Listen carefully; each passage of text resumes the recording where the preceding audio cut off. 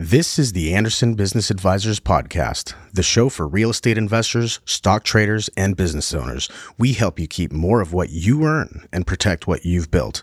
Let's get started. All right. Welcome to Tax Tuesday. My name is Toby Mathis, and I'm joined by Jeff Webb. Yay, Jeff. There we go. A little slow on the take there, but if you're looking for Tax Tuesday, you're in the right place. We're going to let everybody fill into the room. It's usually a little bit of a process. So in the meantime, why don't you guys let me know where you are sitting, not in your living room, but what city and state. So maybe you could let me know where you're at. Put it in the chat so we can see where you are at today. City and state. Houston. Oh, shoot. No, they're just flying by. Yeah, they're Dripping Spring, Castle Rock, Boston, Bremerton, Washington, Roseville, Jacksonville, Bellingham, League City, Texas, Adelaide. Ooh, Adelaide. That's a lot. Actually, my brother-in-law is in Adelaide in Australia. That's weird. Chino. Maybe it's my brother-in-law. Claremont, Florida, Las Vegas. Hey, that's where we're at.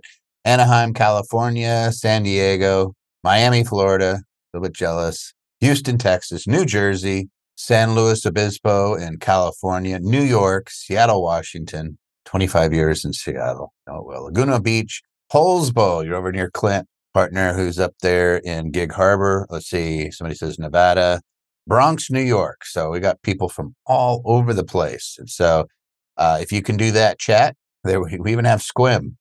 Isn't that Squim where they had the who's the vampires, Twilight or something?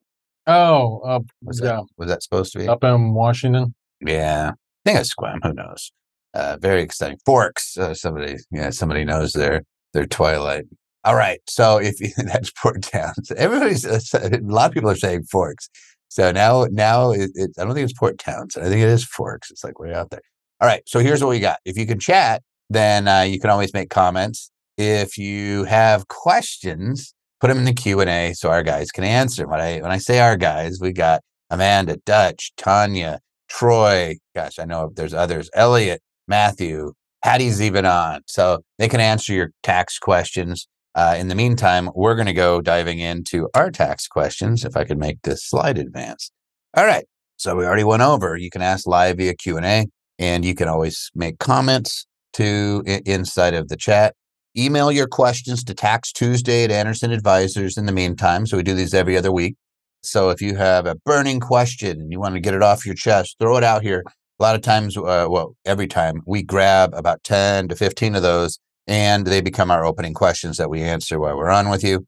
If you need a super detailed response, like we're giving advice to you, not just answering a basic question about what the tax rule is, then you got to become a client. And you can do that with our Platinum service, which Platinum is about to roll out, our knowledge room, which is going to be open every day. So you can pop in and ask your questions. And it's all inclusive at one low price. It's a monthly cost for Platinum.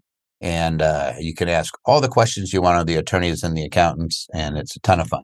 And I think that's scheduled to roll out a week from tomorrow. Yeah, it's coming, guys. It's coming soon. And we've been using these hotlines and the portal to ask questions, but we've been listening to you guys, and sometimes they listen to me once in a while. And I'm like, just get everybody on just have it well staffed so people can come in and get their questions answered right away. Pop in, get it answered, boom, done. You don't need to go through layers of administration. Let's just get it done. And this, by the way, we have no administration. It's just Jeff and I.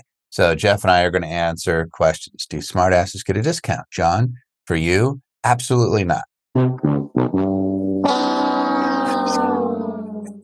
Exist. Oh, we love John.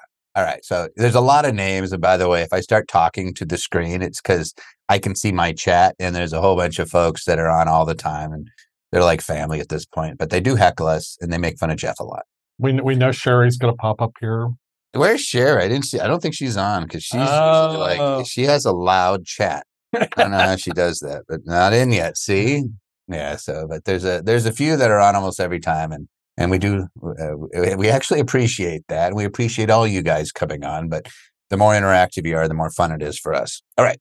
Opening questions. We're going to go through. And if you've not been on a Tax Tuesday before, we're going to go through all these questions one at a time. But I'm going to read them to you in the very beginning so you know what we're going to answer. So that if you're sitting here going, should I sit and listen?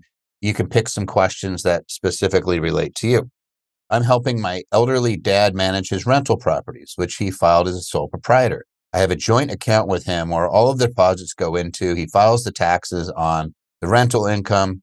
Would that affect my taxes, or am I liable for anything associated with those rental properties if I'm the joint owner of the bank account? Good question. We'll answer that.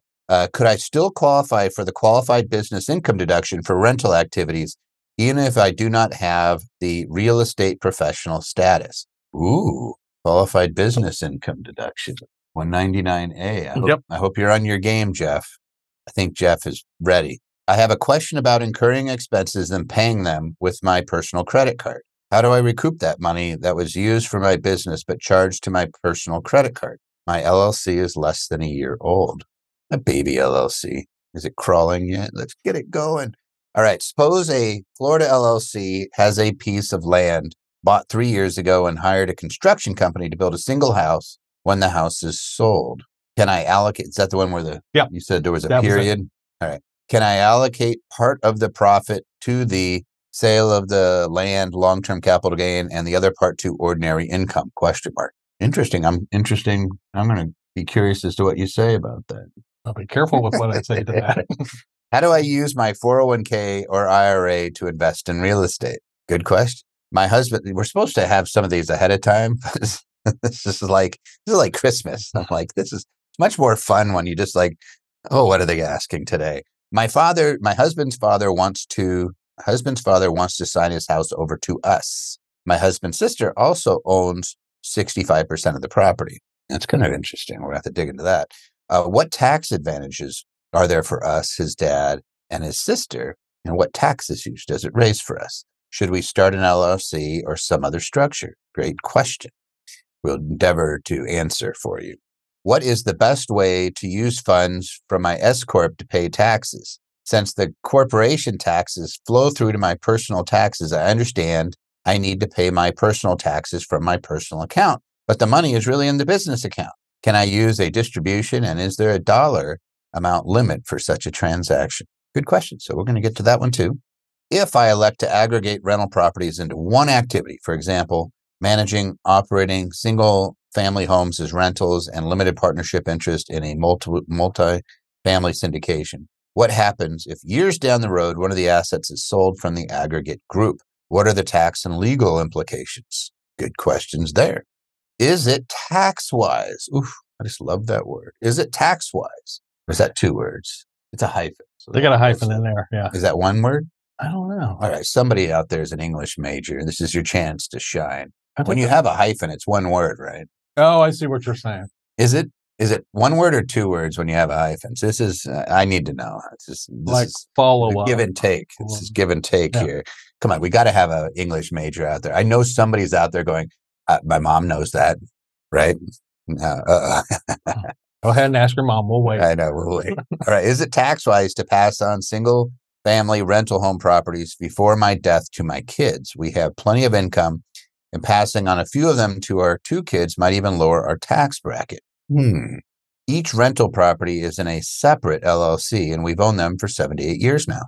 Good questions.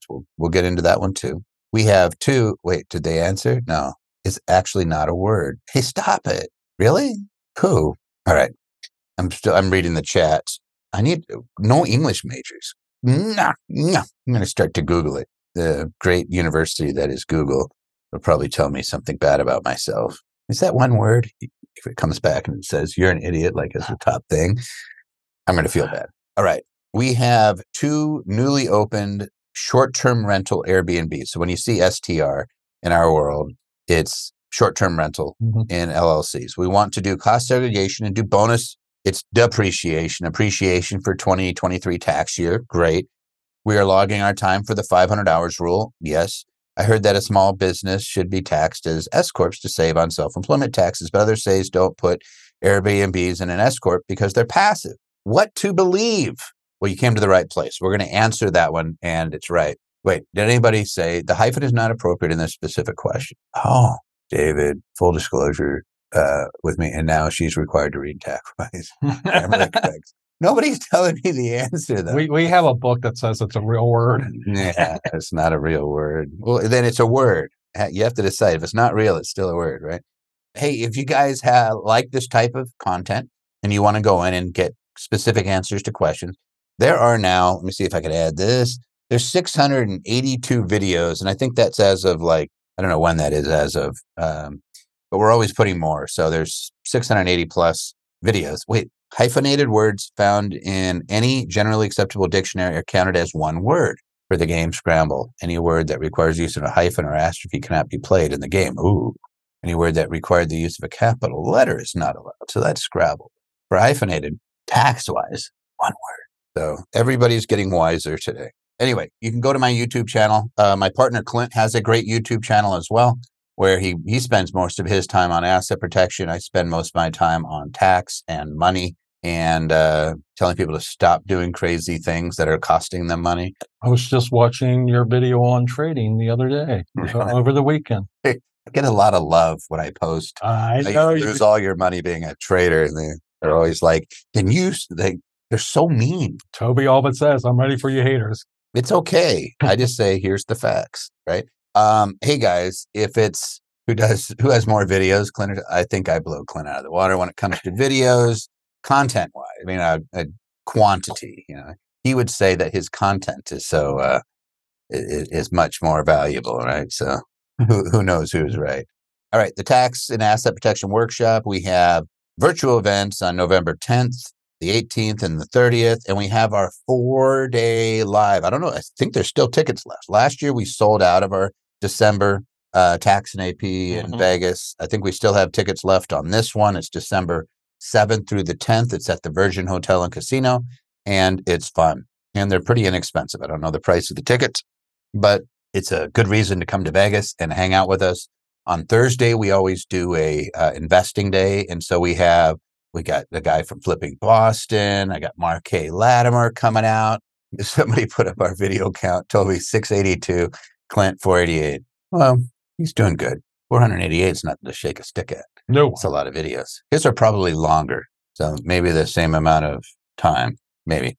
All right. So this is really cool. So we have all the virtual events where if you want to learn about land trusts, LLCs, corporations, they're there. And then I'm going to pop through this. We don't need that. Let's just jump into answering questions. So ready? Question 1. I'm helping my elderly dad manage his rental properties, which he filed as a sole proprietor. I have a joint bank account with him where all of the rental deposits go into. He files the taxes on the rental income. Would that affect my taxes, or am I liable for anything associated with those rental properties if I'm the joint owner of that bank account? I kind of look at this as I probably wouldn't have made you a joint owner. I probably made you an authorized signer on the account. Either way, it doesn't affect you tax-wise. All the income is his. You don't own the properties or anything. I guess technically he doesn't even own any of the cash unless his father passes on. And yeah, usually when you see a joint account, there's a gift of the assets that are in it. Yeah. If you're actually a joint account owner and you have use of enjoyment of that asset. So like a parent that says, hey, you know what, I'm going to put my daughter on my account and it's $200,000. They're worried about what happens if they pass away. They just made $100,000 gift to their child. Mm-hmm. Here, it sounds like you're just using it as a business account. And if anything, I think the IRS could try to argue if there's substantial assets in the account, but not the rental property itself, because you don't own that. You have no right to those monies. So I would say it's more of a Scribner's error that there wasn't any intent to gift you part of that account. You just put them on. You just got put on as a joint account holder. Probably you might want to check that and see if actually you're just a signer. Brooke the banker is listening and agreeing with you all. Okay, thanks, Brooke. I like Brooke. Brooke the banker. Is that Brooke as in your sister, Patty? Let's see what Patty says. Yes. So Patty's sister is. All right. Now, here's one thing I do want to correct. This whole sole proprietor thing. Sole proprietor is an active business that goes on your Schedule C. It is not your rental properties, which go on page 1 of your Schedule E. See? That's what Jeff's awesome. I'm trying. I was like, that was a softball. I was like, here, 40-year CPA. That's a bounces off my head. Yeah. I get what you're saying, that he is the sole owner, but he's not a sole proprietor. Yeah, that's actually a term of art for an active business, but it's weird. It's weird. All right. So that's the answer to that. Would it affect your taxes? No. Are you liable for anything associated with those rental properties? You're not a joint owner of the property, so you should not be liable. If some horrible event occurred on that property and somebody put their ears back and was suing, they might say, hey, because you're a joint owner on that bank account, if you are actually a joint owner, they might try to attribute liability to you. But I think there's going to have to be control of those properties. They're going to show that you're actually involved and that it's not just being on an account. I don't think it's going to be enough. Yeah, I think your liability is going to be limited to really bad things like embezzlement, writing bad checks, malfeasance, things of that nature. And I would actually, in any case, this is a rental property. And as a tax attorney, but also as an asset protection attorney, I'm going to say, what's the worst thing that could happen? A horrible event happens on that property and they sue you for $10 million or $20 million or something. You need to have an LLC over that property. Yes. Always put a box around your real estate. There's no way to control that risk. You never have an idea. And you're talking to someone who's had a tree fall on my property, literally on top of the tenant. But luckily it was one of my North Carolina brick houses. Mm-hmm. And the tree goes whoosh, right on top of her, literally like destroyed the roof, didn't touch the tenant. Nice lady, 88 years old. Would have just squished her, but landed on that. And I've had 3 houses burned down. We have hundreds of houses, but it does happen. And so we've never had a fatality. We've never had a mold claim where they chase after us, but plenty of clients. Yes, they have plenty of clients. We've seen massive lawsuits like deaths of infants and things like that end up being in the tens of millions of dollars. I don't care how much insurance you think you got. It's not going to be enough. So just saying, put an LLC around that thing. Next question. Could I still qualify for the Qualified Business Income Deduction for rental activities, even if I do not have real estate professional status? Jeff? This is a subject that Congress and Treasury went round and round and round. Fortunately, you can declare that your real estate business is a trade or business for 199A purposes, which is the Qualified Business Income Deduction. Real estate professional is automatically a trade or business and gets the same thing. Well, I might disagree with you slightly on that. You're passive. The real estate is still passive, but for the real estate professional, it becomes non-passive. It's an exception to the rule under 469, right? Oh, yes. Right. Yes. So does it make it QBI? I don't think so. I think for qualified business income, you have to have, let me see if I remember this. It's 199A, but you have rental real estate, you have commercial real estate, and you have triple net lease real estate, and you have safe harbors on each. You have to have 250 hours of aggregating your rental properties or your commercial properties, or I don't think you get to do triple net lease. Triple is nothing, right? So you have those two, right? And you have to keep them separate, and you have to keep separate books on them. It's crazy. So QBI, I always look at it and go, why the hell would you want to do that? Because it's a 20% deduction on your net income. And in real estate, when was the last time you saw net income? Yeah, with real estate, especially residential real estate or even commercial real estate, you're usually seeing tax losses, not necessarily cash losses, but tax losses. Yeah. And to declare those to be qualified business actually goes against you if you're taking losses. Toasts you because they net out all of your businesses. So if you have a business that qualifies for QBI and let's say it makes $100,000, you get a 20% deduction off the top because Congress said yay under the 2017 Tax Cut and Jobs Act. And then you have real estate and you're like, yeah, let's call it QBI, and it loses money. You have to take the loss against the other income just for QBI purposes. You don't get to take the loss for real. Still a passive loss. But then that doesn't seem fair. It's a complete hosing of the taxpayer, but they love to hose the taxpayer. But you'd almost have to walk into that because you'd have to say it's QBI. Hey, I separated out my books and I did 250 hours because you're not going to prove it for them, right? Yeah. So if you don't do that and you don't aggregate them, then you'd be like, up yours. But then you have real estate professional status, which is this other thing entirely, which is if I have passive losses, ordinarily passive losses only offset passive gain. Now, there's 2 exceptions. Exception number 1, and this is for real estate, rental real estate. There's 2 types of passive income, rental real estate and businesses that you do not materially participate in. So just for real estate, there's 2 exceptions. Exception 1 is the $25,000 active participation. and it phases out between $100,000 and $150,000 of AGI. Option number 2 is real estate professional status, which does not phase out at all, but I have to meet the 750-hour test in a real estate trader business that I materially participate in, and I have to materially participate on the properties that I'm attempting to declare as non-passive. So I'd have to aggregate my properties together more than likely. And this is one that really they went back and forth on and almost said, no, real estate professionals cannot be QBI. It's weird, isn't it? Yeah. Yeah, because they were like, it came out with no forethought. Like, it's just Congress doing what Congress does, which they pass things because it's a pretty shiny thing. And then they forget that there's tax professionals that actually have to advise their clients. And the Treasury actually has to enforce the rule, and nobody knows what the rules are. So and there were no rules. It was like a little section. I think 199A was like a tiny little section. And it was like, you just hopelessly complicated something that should be simple. If you really want to give a tax deduction, just give a tax deduction. Yeah. And the way Congress works is they get 10,000 pages of this tax act and say, I'll have my page, read it later. Oh, they screw things up all the time. Oh, yeah. Yeah. We're still trying to figure out the CARES Act. We're still asking, we were just dealing with conservation easements, right? And historical properties. And you're like, could you please give us some guidance? And they're like, we'll think about it. Anyway, enough of that. So could you still qualify for QBI for rental activities even if you don't have the real estate professional status? The answer is yes.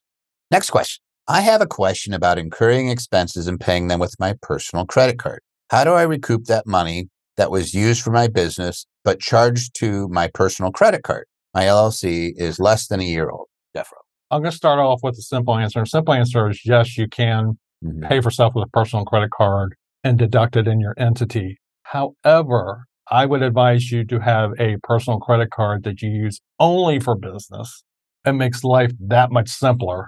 Or get a business credit card. Or get a business credit card, absolutely. But yes, you can deduct these expenses. I go out and buy a computer on my personal credit card for my business. I'm going to deduct that on my business. I'm going to reimburse myself for my business. I think the business needs to reimburse you. If it's a corporation, I think absolutely. Absolutely. So I go out and I incur an expense on behalf of Anderson. I don't get to write that off as an individual. There's no miscellaneous itemized deductions. They went away in 2017. So Anderson could reimburse me. Anderson cannot write off my computer until it reimburses. Correct. Very good point. Yeah. So your company just needs to reimburse you. If you're a sole proprietor, which you shouldn't be because your audit rate's ridiculously high and you always lose your audits because of things like this, they don't know what is personal and what is business. They're all intermixed. They're all just a big hodgepodge. So liability is unlimited. The IRS will go through line after line. Hey, which phone call was business? Which phone call was personal? You can only deduct the business, right? So like everything gets torn up. It's just a mess. In this particular case, you have an LLC, just reimburse yourself and make sure that LLC is classified as the appropriate entity. If it's a business, it should be taxed, even though it's an LLC. Make sure it's taxed as an S-corp or a C-corp, unless it's getting like zero income, like unless it's just a baby, says it's less than a year old, but unless it has no real income. And then somebody says business credit card or debit card, either one, as long as it's not you personally, to get something. Do companies reimburse when it's a corporation taxed as an S-corp? Yes, they do. You qualify as what's called an accountable plan, 100% deductible to the business. Does the recipient even have to report it, Jeff? No. Nope. No employment taxes, no nothing. What if I write you a check for $25,000 for your medical expenses? And if it's a C-corp, I can do that, right? Yeah. But I write you a check. Do you have to report it anywhere on your taxes? I don't have to report any of that. What if as long as I've substantiated it? Yeah. With you. Which, me being the employer. And you can't be an employee of your own partnership. You can't be an employee of your own partnership or a sole proprietorship. So the only way you do these reimbursements is if it's a corporation, and then the corporation takes the deduction. If it's a partnership or a sole prop, it really doesn't matter. You're going to write it off on the business because they just assume it's you anyway. I would still do the reimbursement, especially if you have an LLC, because if you don't do that reimbursement, they're going to say, piercing the veil, it's not equitable to enforce the LLC because you didn't respect its separateness. You don't even reimburse your expenses, right? You just use your personal credit card for the business. That could come back to haunt you. So the best bet, guys, period. You incur an expense individually, ask to be reimbursed from your business. write the check from your business. Even if you have to put money back in, I have to put money into the business and then it writes me a check. That's okay. That's how it works. I have a contribution.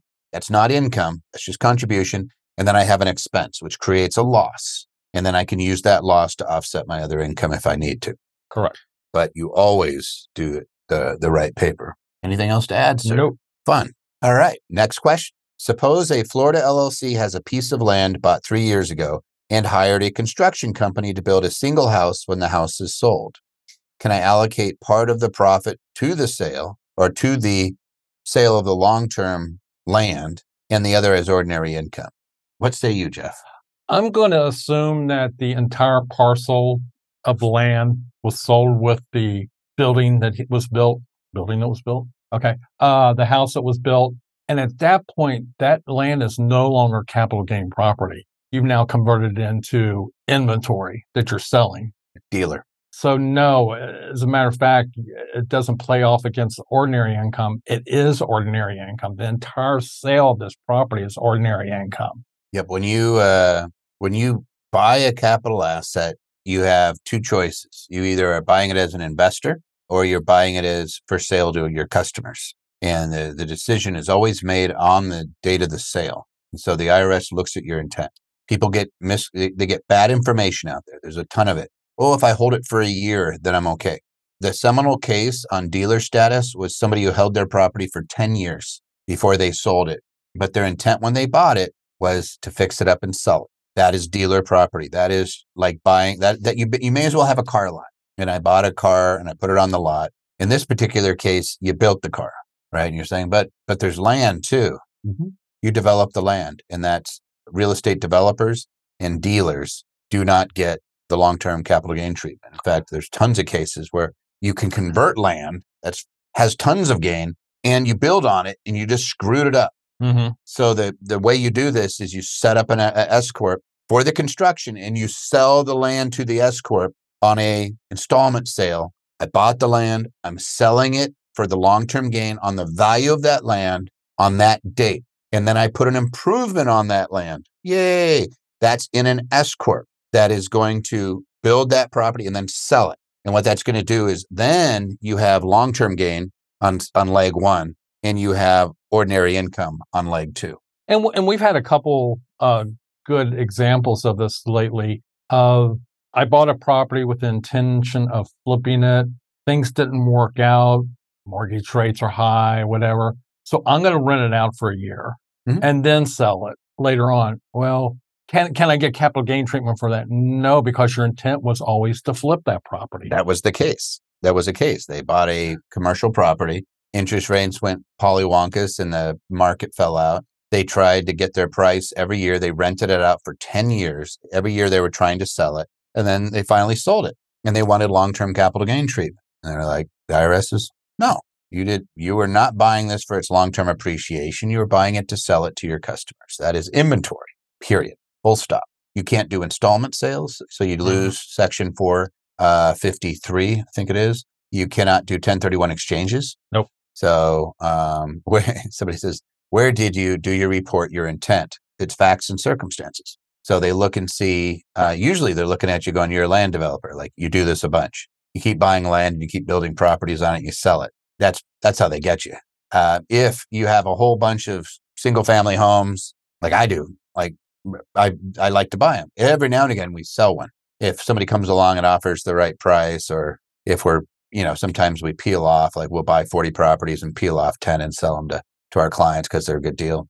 I am not a dealer though, because when I buy, it's always this, I'm buying for the long-term hold. They could see, because all of my properties, like the vast majority are these long-term holds. I just don't sell much. Flip that around. You're a developer. Even if you have a property that you hold on to, you better put it in a different entity, separate it from that business, because otherwise the IRS is going to come in there and say, what are you? What was your intent? Mm-hmm. 9 times out of 10, you sell that thing within like a few years. You're a dealer. And it's really easy to find that information. If I bought a property and a couple months later, I put it up for sale, but didn't sell it, they can still see that. Yeah, they use that. They see that it was put up for sale. And if you're audited, right? Now, here's the whole thing. If you're audited. Yeah. Right. Can you try this stuff? Like, your preparer is not going to do it if they know what they're doing. Like, they'll just look at you and go, I'm sorry, I'm not going to commit fraud on your behalf. But if you did it and you were like, oh, shoot, I really meant to buy this as a flipper and I'm going to keep it long, I'm probably not going to mention a bunch of facts. I'm just going to say, here's when I bought it. Here's this. Here's the HUD. Prepare the return. Oh, okay. They might just go about it and say, they might ask you a question or two. Don't lie, but don't volunteer, right? Then you might be able to get away with it. But I'm for doing it the right way and just being straight up. Like, hey, this is what it was. There's ways to get out of it. There's always ways to minimize the damage in a situation. And again, this is the easy one. Hey, I bought it to flip. Prices went down. Interest rates went up. I'm going to sell it to another entity where I'm going to hold. Okay, do that. But I have no gain. Great. You switched it. This was the flipping entity. Now I changed my intent. How do I know? Because I sold it to an entity where I am changing my intent. So having watched a lot of depositions and court proceedings of late, is the proper response to their questions? I don't recall. I don't remember. But you're not supposed to get coached and you're not supposed to lie on the stand. We're not all slippery like some of these politicians, right? Oh, somebody's asking a bunch of questions. Nicholas, put that in the Q&A. We're not going to make it in politics with that honesty mindset. Wink, winks. You're probably right. They're really good. I just, I don't want to get into it. I'll just get mad. I clerked in court and you hear people lie all the time. That's usually how you know they're lying is they usually put their right hand up first and they swear that they're not going to do it. And then they go, and it's like, good nuts. This is crazy. Next question. How do I use my 401k or IRA to invest in real estate? You buy real estate with the money in your 401k or IRA. But TD Ameritrade will not let me buy any real estate in my IRA. And that's a really good point. You need, if it's an IRA, you need a self-directed IRA where you're pretty much the custodian. Yeah. And you have a custodian, but you're directing the custodian. Correct. 401k, you can be your own trustee. You don't need a custodian. Tell them to fly away. Now, a couple points. The IRA can absolutely not have any loans to the IRA. So you can't get a mortgage on a property that you're buying in your IRA. You can, but then it's subject to... then it's subject to which one? It's not the... UDFI. UDFI, thank you. Yeah, no, I have to deal with this all the time. So I'm always like, stop that. If you have a loan and you make money in the IRA, it is subject to unrelated debt finance income. If you do the exact same thing in a 401k, you are not subject to tax in the 401k. So our recommendation is if you are leveraging your real estate, and it has to be non-recourse. You cannot sign on that loan individually, or your whole IRA just got disqualified and you have a taxable event plus penalty. Which brings up another topic for both of these, the 401k and the IRA. What you like to talk about often is you can't pick up a hammer.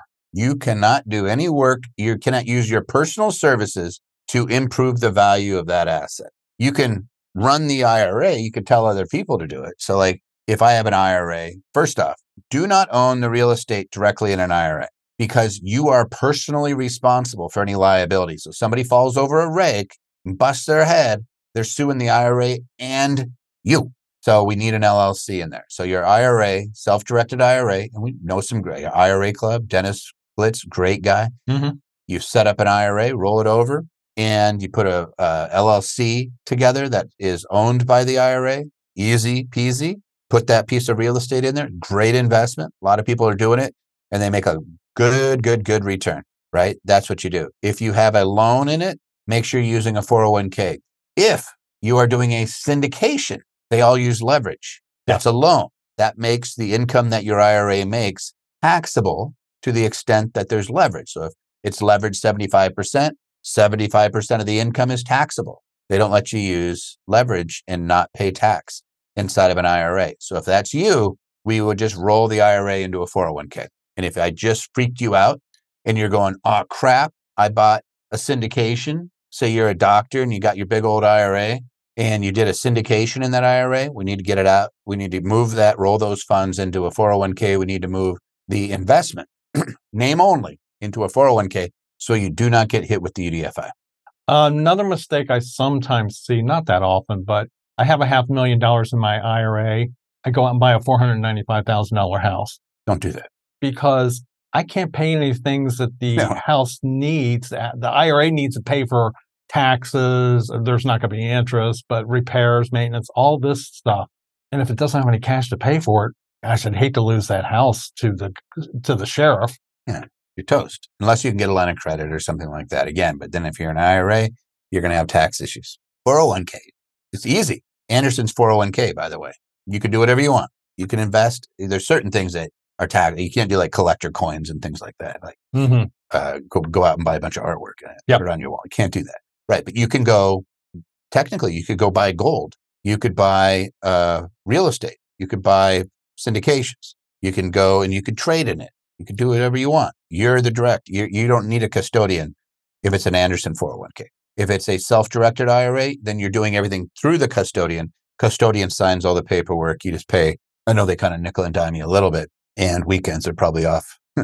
But you can still use it. So like if you're working with some of our partners, Alpine, for example, and you buy single family homes, they probably 70% of the houses that they sell are sold into retirement plans. They're almost always sold cash. These are $100,000, $120,000 homes, and they're nice little cash flow machines. They're usually in the Midwest, sometimes Idaho, but for the most part, it's North Carolina, it's Missouri, it's Indianapolis, it's Indiana, sometimes Ohio. But there's good little cash flow machines, cha-ching, cha-ching, cha-ching, and you could do it directly in your IRA especially if you're working with the party that's not trying to push it down your throat. But if you need to be fast and you're buying, for example, foreclosure properties, you're buying them at auction, or you're wheeling and dealing on a weekend, you probably need that 401k so you can sign as the custodian, as the trustee under a 401k.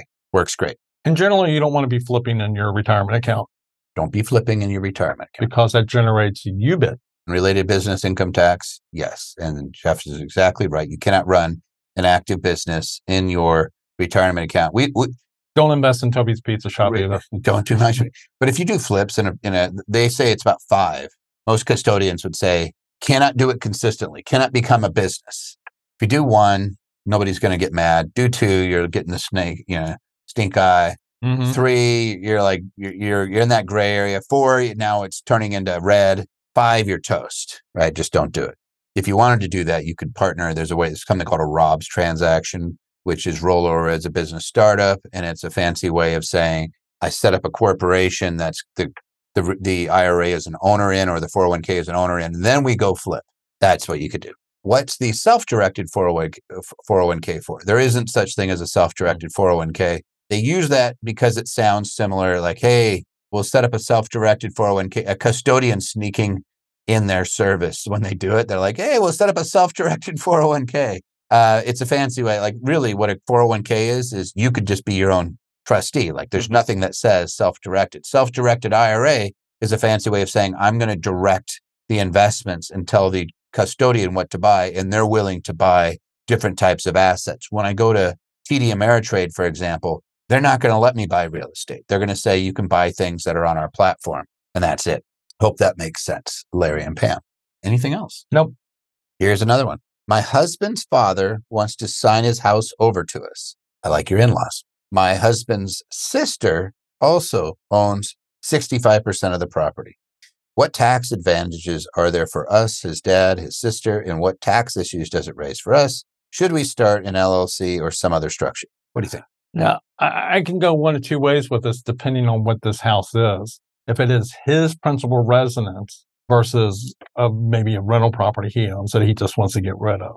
I'm not a fan of signing over a principal residence to my children. Is it his house? Like, I don't know if these people are on. I don't know. Yeah. Is it his personal residence or is it a house? Because if it's personal residence, it sounds weird because the sister already owns 65% of the property, which means she has the right to occupy the house too. You're all beeping like crazy. Somebody's trying to get you. Let's see. What tax advantages are there for us? Really none. No. Unless it's an investment property, but then you're getting his basis if he gifts it to you. So like if dad's owned this for a long time and he's like, hey, I really want to get this house over to you and your sister. And we see that so often that I've owned this rental property I don't want to deal with it anymore. Here's the thing. If dad passes away with that property. Your basis steps up, which means if you guys sell it, or if in this case, your sister already owns part of the house. So it's what is that, 35% of the house that she doesn't own. Now you own it. You wouldn't pay any tax on 35% of that income, that the portion that came to you.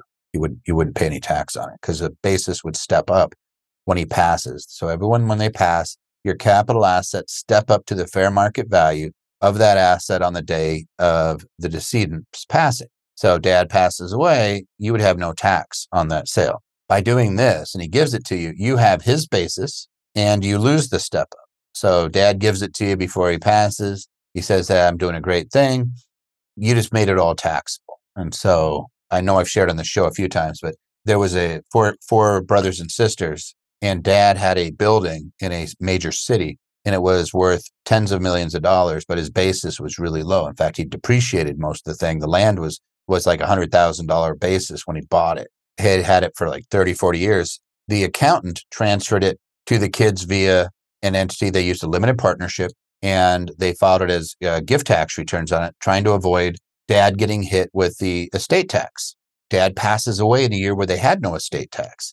Kids now had 20 million bucks or whatever it was millions of dollars of taxable gain when they sold that property. They would have avoided it entirely. So they got hit with, I think the tax bill was close to 6 million bucks that they would have avoided. So, ouch. So somebody says, so dad needs a living trust, put the property in the trust, easy passage after your passing. Then it's clearly the intent of dad, not up to the brother and sister arguing, thinking about my sister. Absolutely. But it sounds like he already gave it to sister. And I'm just going to bring that up. If he gives you the other 35%, your sister's going to be the majority owner on this. Yeah. And can make all kinds of decisions without your input. Now, the workaround is you put it into an LLC and you make brother and sister co-managers. But at this point, sister's going to have to agree. Yeah. Because she already has the 65%. Is why you unfortunately, it's like you talk to lawyers before you do this, so they can ask you all the nasty questions of how do the siblings get along? Are they going to be nice to each other? Because if they do this and you say, hey, you're co-managers, but your interests are different, and then you could say, in order to make a change, 85% of the membership interests have to agree. Now you just made it to where sister can't bully brother, but brother also can't bully sister. They're co-managers. I think if it was me, I would also consider, if I really don't care about this property, going ahead and taking that gift interest and turning around selling that interest to my sister. So then she becomes 100% owner, and I've washed my hands of it. You do that too. And just say, hey, sis, do you want 100% of the property? Dad gave me 35, but then you have gain. You're going to pay tax on it. It's just so much easier if dad held on to it and just gave it to his kids when he passed, and held it in trust, allowed a trustee to make that decision, and then they could distribute. They could manage it. Here, I'm going to distribute 65%. Now, if it's a residence, primary residence, and this is the house they grew up in, and maybe you're like, hey, I want you to live here. Now you're going to have the issue. You're going to have brother and sister kind of at odds. Mm-hmm. Who gets to live there? All that good stuff. Who's paying for the utilities? Who's paying for the upkeep on the house? Sister's residing there. Brother's not going to be too happy kicking in a bunch of money every year.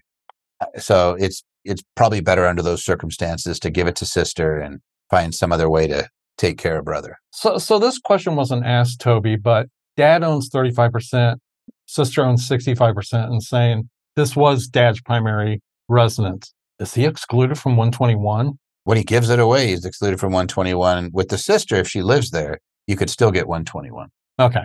Because it's name on title, so brother and sister, and occupancy. So, it's like you could still do it if they both live there. It's just like cohabiting adults who jointly own a property. They could both qualify, but they each get the $250,000. I mean, there's other questions. Somebody wrote in there, said, sister's supporting dad, here, let me give you guys a horror story. This is not necessarily related to the tax, but I lived this. It was on my mom's side of the family. Great aunt took care of great grandfather. Great grandfather passed, left everything to great aunt. Great aunt got married. Great aunt passed away. Everything went to husband, who was not a family member. Grandpa never intended. Great grandpa wanted to keep it in the family, and it ended up out of the family. In fact, my mom and her sister had to go bid on the sale of the estate sale to get albums and things like family albums, things like that. They wouldn't even just give them. They were absolutely turds. And it wasn't, the gentleman was older. He was cool, but he didn't document it either. So great aunt passed away. He inherited. He said, "Oh, don't worry. We'll take care of it. We're not going to, we'll make sure you get your stuff." And then he passed away and his kids were absolute turds. So it gets a little funky monkey. So that's why when somebody said, do the living trust, yes, document who gets it, appoint somebody who's in charge, easy peasy, and brother and sister don't fight. And because if they do, they get disinherited, then you could do it. Somebody's asking a question. This might be relevant, so just give me a second. I don't know if oops. Somebody says, that's how my family lost its thousands of acres of farmland that it had collected since the 1600s. And it got pissed away. Yep, Don. We see it all the time. And so people are always like, oh, it's complicated. It's not complicated to guys like us because we see it and we could say, given the question right now, what if a business property is inside a trust and one parent dies and the other has Alzheimer's? Can there still be a non-taxable event if the property is given to the kids while one parent is still alive? Currently, the trust resides in her name, but is managed. So one parent dies, depending on the state, you may have a step up in basis on that date. If it's a community property state. If it's a separate property state, parent one passes away, there's a step up on their interest and the other part doesn't. But mom has Alzheimer's. So in a living trust, there's a trustee who's managing that property for their benefit during their lifetime. I wouldn't give it to the kids because there's no reason to do it while the parent's still alive. And so when mom passes away, sounds horrible. When mom passes away, step up in basis for the entire thing, sell it then, distribute it to kids. While mom's alive, if you want to sell it and distribute it to kids, there's a reduced taxable event, right? In my experience, anytime you have somebody with dementia or some other form of brain impairment, you really need a conservator or guardian for that person. And it probably shouldn't be any of the beneficiaries to their estate. Yeah. Well, sometimes it's going to be one of the kids. Yeah. But then you should probably have a different trustee if that kid is also one of the beneficiaries. Beneficiaries can change the trustee, by the way, but they can't tell the trustee what to do. The trustee follows your written instructions. Somebody says, what if your lender won't allow them to put a rental property in an LLC? Your lender can't stop. The lender can do a due on sale, but we just use a trust and that usually stops it. Yeah, I find that, I know this is a different question, but I usually find it easier to form the LLC than buy the property. Yeah. Or just work with portfolio lenders as you get big. True. After you get over your first 4 to 10 properties, you're going to be doing portfolio loans anyway, or folks that are recourse. That was so helpful. The dad just passed at 96. Thank you so much. Thank you. Yeah, I'm glad we were able to help. Hey, this stuff's serious. We joke a lot, right? We try to keep it light, but this type of stuff, you really have to sit down with somebody. A lot of times we just take action. There's a lot of folks that will just transfer things to their kids. Unbeknownst to them, kid has huge liability. They have a judgment against them and other stuff. You just gave them an asset. Now they go to take it from you. And you didn't even realize that you exposed yourself to all that fun stuff. Or you do it and you put your kid on it and then something happens on the property and the kid's liable, you're liable, everybody's liable. And you didn't think of all the bad things that could happen because you were trying to do something like, oh, I know there's something that I should do. But sometimes it's just, hey, give us a call. That's why we're here. Mm-hmm. We'll make sure that we'll get you some, straight answer so you can make a very intelligent decision and that you don't do anything that ends up hurting. And it's really hard when you lose a loved one. You got enough on your plate already. Oh, yeah. So please don't be afraid to ask for help from whether it's a close, knowledgeable friend or from a professional or something like that, because it's frankly too much for most people to deal with financial, the legal side, and the death of your loved one. It's not a good use of your time either. All right. Next question. I keep thinking that I could see up here fine, but down here I'm just toast. What is the best way to use funds from my S-corp to pay my taxes? Since the corporation taxes flow through my personal taxes, I understand I need to pay my personal taxes from my personal account, but the money is really in my business account. Can I use a distribution, and is there a dollar amount limit for such a transaction? What say you, Jeff? You can always distribute your basis in the company. And I'll keep it even simpler than that. I make $100,000 in my S corporation. That's $100,000 that could come to me. Now, if you're profitable and distributing money, you really need to pay some kind of salary. And we talk sometimes about the 1 out of 3. Yeah. Well, where $1 of distribution or total distribution should go to salary, and the other 2/3 can go to you. But yeah, it's fairly simple. Now, I want to get your feeling on something else that I've seen done. Is they're talking specifically about personal income taxes. How do you feel about the S corporation making those payments? I'm really fine with it. If the so here's how it works. S-corp, the net profit or the net losses flow onto your personal tax return, whether the money's in the corp or not. Now, if the corporation pays a bill for you, your accountant's going to say that's a distribution. Yeah. So whether it goes to you first and then you pay it, or it just pays it on your behalf, it's going to be a journal entry. Mm-hmm. It's going to be, how does the accountant classify that? As long as you classify it as a distribution, you're fine. As Jeff said, if you take distributions of profit out of an S-corp, this is really important concept. I'm going to perk up your CPA ears. Anybody out here who's a tax professional, because the IRS tells us the answer. If you make a profit and you take distributions, you have a salary requirement. If you have losses and you take distributions, you're not distributing net profit. You do not. You're just returning capital, in which case it does not require a salary. It's kind of weird.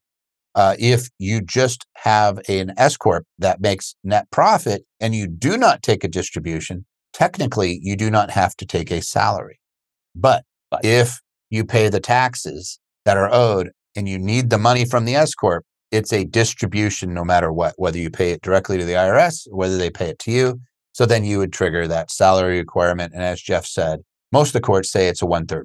I would say that it goes lower and lower the higher you go. You're making $1 million, you could probably get away with paying yourself $250,000, right? It's whatever reasonable salary is for your whatever services. But if you're making $100,000, you better make sure you're paying at least 1/3, $33,000 in wages. But I get it. It's sitting in that business account, and you're like, gosh, but I just want it. There is no limit. If the thing makes $10 million, you could take $10 million out. In fact, I would encourage it, because that business, chances are it has liability that you don't.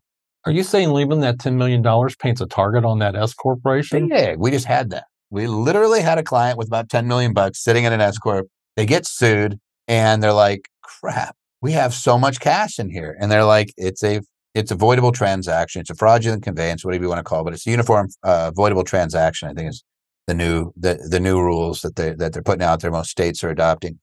And all they say is, hey, you owe the money. Mm-hmm. You know you owe the money. Can't transfer the money now. So what you do is, if you make the $10 million, get it out of the business, put it in an LLC in Wyoming where nobody can see it, nobody can touch it. It's not taxable, comes to you, puts out there. Those are both tax-free transactions. And that way, nobody can get to that money. I run into a busload of nuns, money's protected. Business gets sued, protected. Business gets nuked and they come after me individually, I still have that money protected. But if I leave it in the company, boom, they're going to end up hitting that. Or if I do something individually, they can still take my company. So you kind of look at it and go, shoot, how do I minimize that risk? And again, not to beat our own. But Toby, if I take all $10 million out and I decide I want to buy some equipment or something, I can just put the money back in. Oh, wow, look at that. It's magic. It's like I can put money in my business and I can take it out, put it in, take it out, put it in, take it out. It's like the hokey pokey. Just remember the hokey pokey. Now, it's a little different if it's a C Corp. If it is a C Corp or an LLC tax as a C Corp, it's not quite that simple, because the C Corp is a separate taxpayer. We should talk before you do this. Yeah. If it's a C Corp, talk to your accountant. You could still do so. Like, you could have a line of credit. You could say, hey, I need cash periodically, but it's the corporation that's going to hold the paper. What if I want to get it out of the corporation and get it into my protected anonymous LLC somewhere? Okay, you're going to be paying corporate tax and you're going to be paying a dividend. So, you just got to do these things with your eyes open. Anything else on the S-corp? Nope. All right. Well, we mentioned this earlier, so I'm going to mention it again.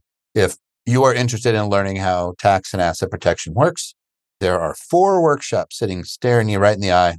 3 of them are free. The virtual events are all free. So November 10th, 18th, 30th are all free. The only one that costs a little bit of money is December 7th through the 10th. It's hundreds of dollars. And I think we have a buy one, get one free even. Do we have that, Patty, still going on? I don't know. somebody has to tell me. Usually, yes. Okay. So if you buy a ticket, then you'll get a second ticket for a partner or spouse that you can bring along, and or drinking buddy for Vegas. Behave while you're at the event, though. After the event, go a little crazy. Vegas. I'm sorry. You know, the online events are great, but it is such a different feel to the in-person event. I don't even know how to explain it. It's because everybody's having a good time and you're around a bunch of people that are investors and they're like-minded. It would be like if we did these Tax Tuesdays in person and everybody got to just ask questions. Everybody's having a good old time. And we're just trying to, all right. And you got 3 or 4 people pushing in and talking about it. You can bring in some experts on different subject matters. It's just a different dynamic. And yes, we have a lot of fun. And yes, we roll around there. I talk to everybody and anybody that's rolling there. Unfortunately, sometimes people are like, just stop.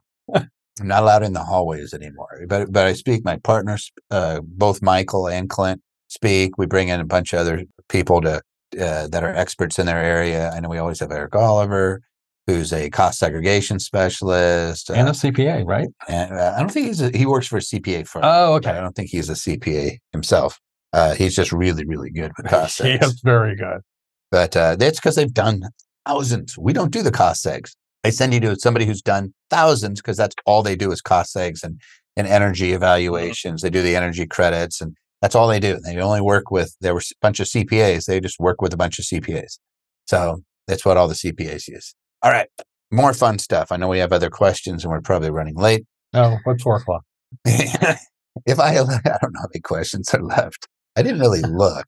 So if I elect to aggregate rental properties into one activity, for example, managing operating single-family homes as rentals and a limited partnership interest in a multifamily syndication, and electing all of my investment real estate as one activity, which you can do, is called an aggregation election. What happens if years down the road, one of the assets is sold from the aggregate group? What are the tax and legal implications, Jeff? Okay, I'm going to make the answer probably shorter than the question. If I sell a property that I have aggregated with other properties, treat it like any other sale of property. Yep. The one thing it doesn't allow you to do is if that property had passive losses embedded in it, it does not release those passive losses until you've sold substantially all of your portfolio that you aggregated. In other words, if you have a whole bunch of loss that you're looking at going, man, the only way I'm going to get to use that loss is if I sell the property. Don't aggregate that with your other properties, right?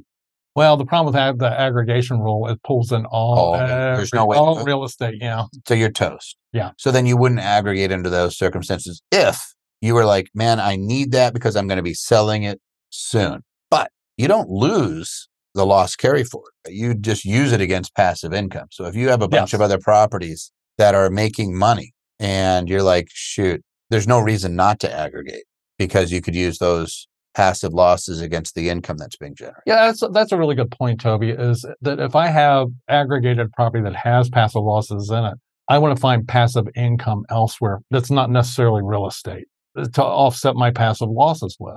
Yeah. And by the way, it doesn't have to be just real estate, right? It could be your silent partner in a pizza shop. Ooh. And, I always use Toby's Pizzas because one day I'm going to have a pizza shop. You guys just wait. Toby's Pizza, this could be good. I've been practicing my uni. So much cheese on it. I know. I've learned my lesson with my uni. Don't put too much cheese on those things, right? No, I'm the worst pizza maker ever. But let's just say that I open it up. You'd kick out losses like nobody's business. But if you invest in something and you're the silent owner and you have profit coming in, then yeah, I have losses sitting over here, passive losses. I could make sure that income is not taxable. So it's going to offset that. So you see a lot of folks that are tax savvy and good investors. They may have several investments. People are always like, why would you invest in a restaurant? Why would you invest in that? And a lot of times they're saying, because I'm a silent owner and it's going to kick me income. These things are profitable. It's not huge, but I have losses. So it's just tax-free money for it. If it kicks me $20,000 a year, I didn't have to pay the 50% tax if I'm in California or, 40% tax if I'm someplace else, right? I'm saving a bunch of money, not having to pay it. So it'd be cool. Somebody says, if I come to Vegas, will all the road construction be done? Holy smokes, it was terrible 2 weeks ago. Yes, it should be done because the F1, no, stop it, Patty. The F1 is next week. It'll be done. And I think Tropicana won't be complete yet. No, they're doing that whole, but I don't think that's messing up the strip. That's the F1, yeah. The F1's what's screwing us up. And the state flower is a traffic cone. That's about right. You've been to Vegas before. It's almost like they don't want you out of the casino. All right. Next question. Is it tax-wise to pass on single-family home properties before my death to my kids? We have plenty of income, and passing on a few of them to our 2 kids might even lower our tax bracket. Each rental property is in a separate LLC, and we have owned them for 7 to 8 years now. What do you say? Based on the way we answered the previous question about gifting, I think it's a bad idea, especially if you had it 7 or 8 years, so that's probably appreciated considerably. I would not gift these properties to my children. Right. Remember the rule. Yeah. These guys need to remember the rule. If I gift Jeff a property, he gets my basis. If I have appreciated property and I die, it steps up and Jeff never pays tax on all that gain. If I gift it to Jeff during my lifetime, he's now got this lower basis and all this becomes taxable. It wouldn't have been taxable. So go ahead. So I'm going to propose something and see what you think, Toby. We talk about property managers a lot. There's nothing that says that your children cannot be your property managers or that you can't slide income to them from to lower your taxes. Yeah. You could set up a management, a family LLC tax as a corp.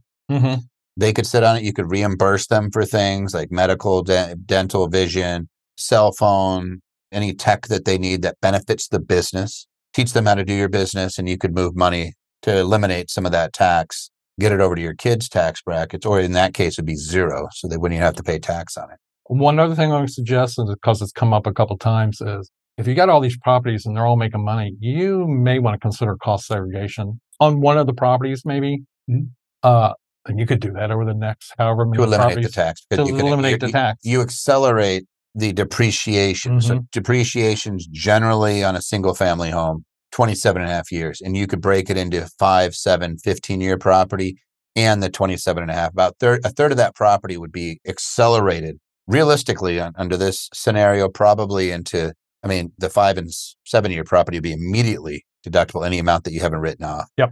The 15-year property would be accelerated, a big chunk of that. Like you wouldn't even have to bonus depreciate it. You just have a massive loss in the year that you did it. I'm going to throw one other thing out just because I always like the charitable stuff.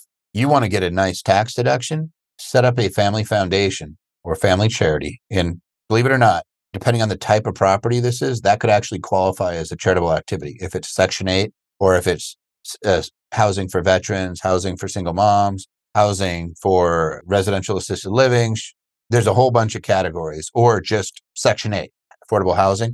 That's a charitable activity. You can set up a 501c3, and if you contribute one of these houses, it is a 100% deductible against your adjusted gross income. There's a limit of 30% of your adjusted gross income that can be written off in any given year from donating appreciable assets, but you can carry that forward 5 more years. So if I look at this and I say, hey, we have several rental properties, give it to your charity. Your kids run the charity. They're entitled to salaries and fringe benefits out of that. Again, think all of their tech, all of their stuff, reimbursements for medical and things like that. But it's out of your estate. Your kids can't screw it up. If they have a broken picker and they're bad at spouses, right? They can't lose it in a divorce. If anything happens to you, it doesn't have to get probated, but you get a nice big fat deduction, and your kids get the joy of running a property that has social benefit, and you get this big write-off.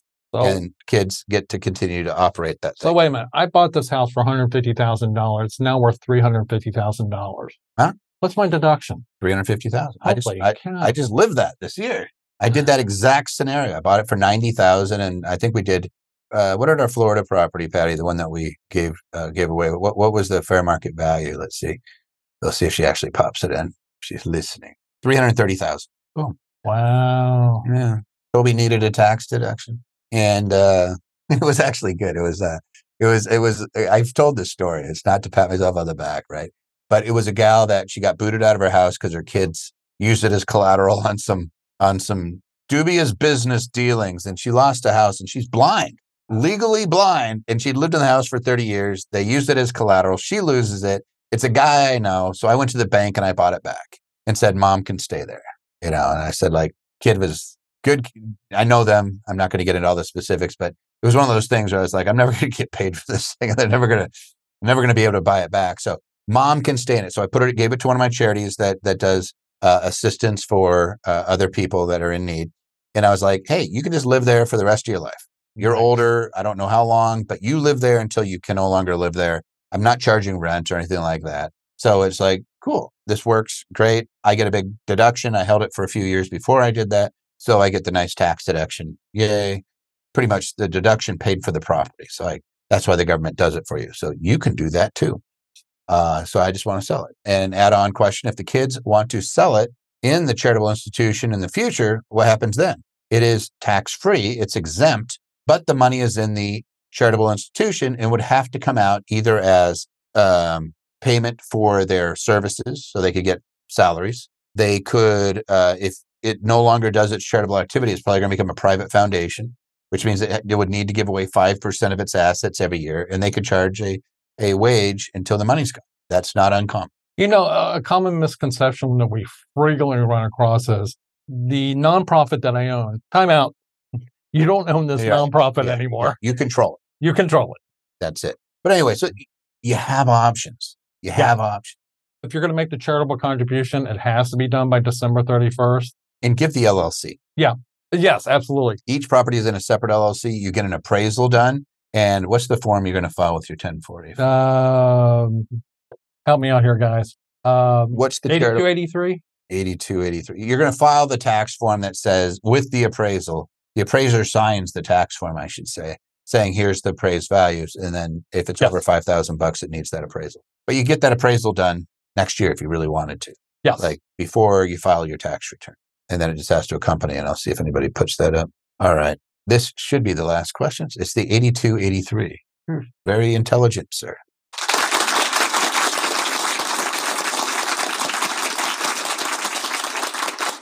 That's good. You plucked that out. All right. Next question. We have two newly opened, they're giving you applause too. We have two newly opened short-term rental Airbnbs and LLCs. We want to do cost segregation and do bonus depreciation. It's depreciation, but I get your point.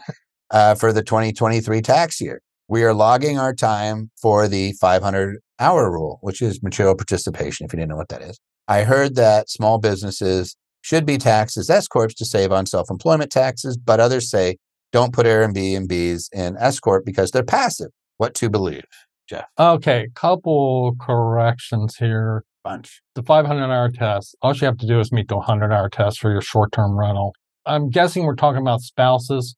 So the way material participation works, if one spouse meets the test, they both meet the test. You add their time together. Yes. So, and there's 7 tests. Yes, there is. There's 3 that are really relevant. You did substantially all the activities, so nobody's cleaning it, it's just you. If somebody else is doing any activities, then as long as you spend between you and your spouse more than 100 hours, and it's more than anybody else, other individual spends on your property, then you have material participation. Or the 500-hour rule is hey, I don't have to worry about what anybody else does. If I do 500 hours, I'm materially participating. Please carry on.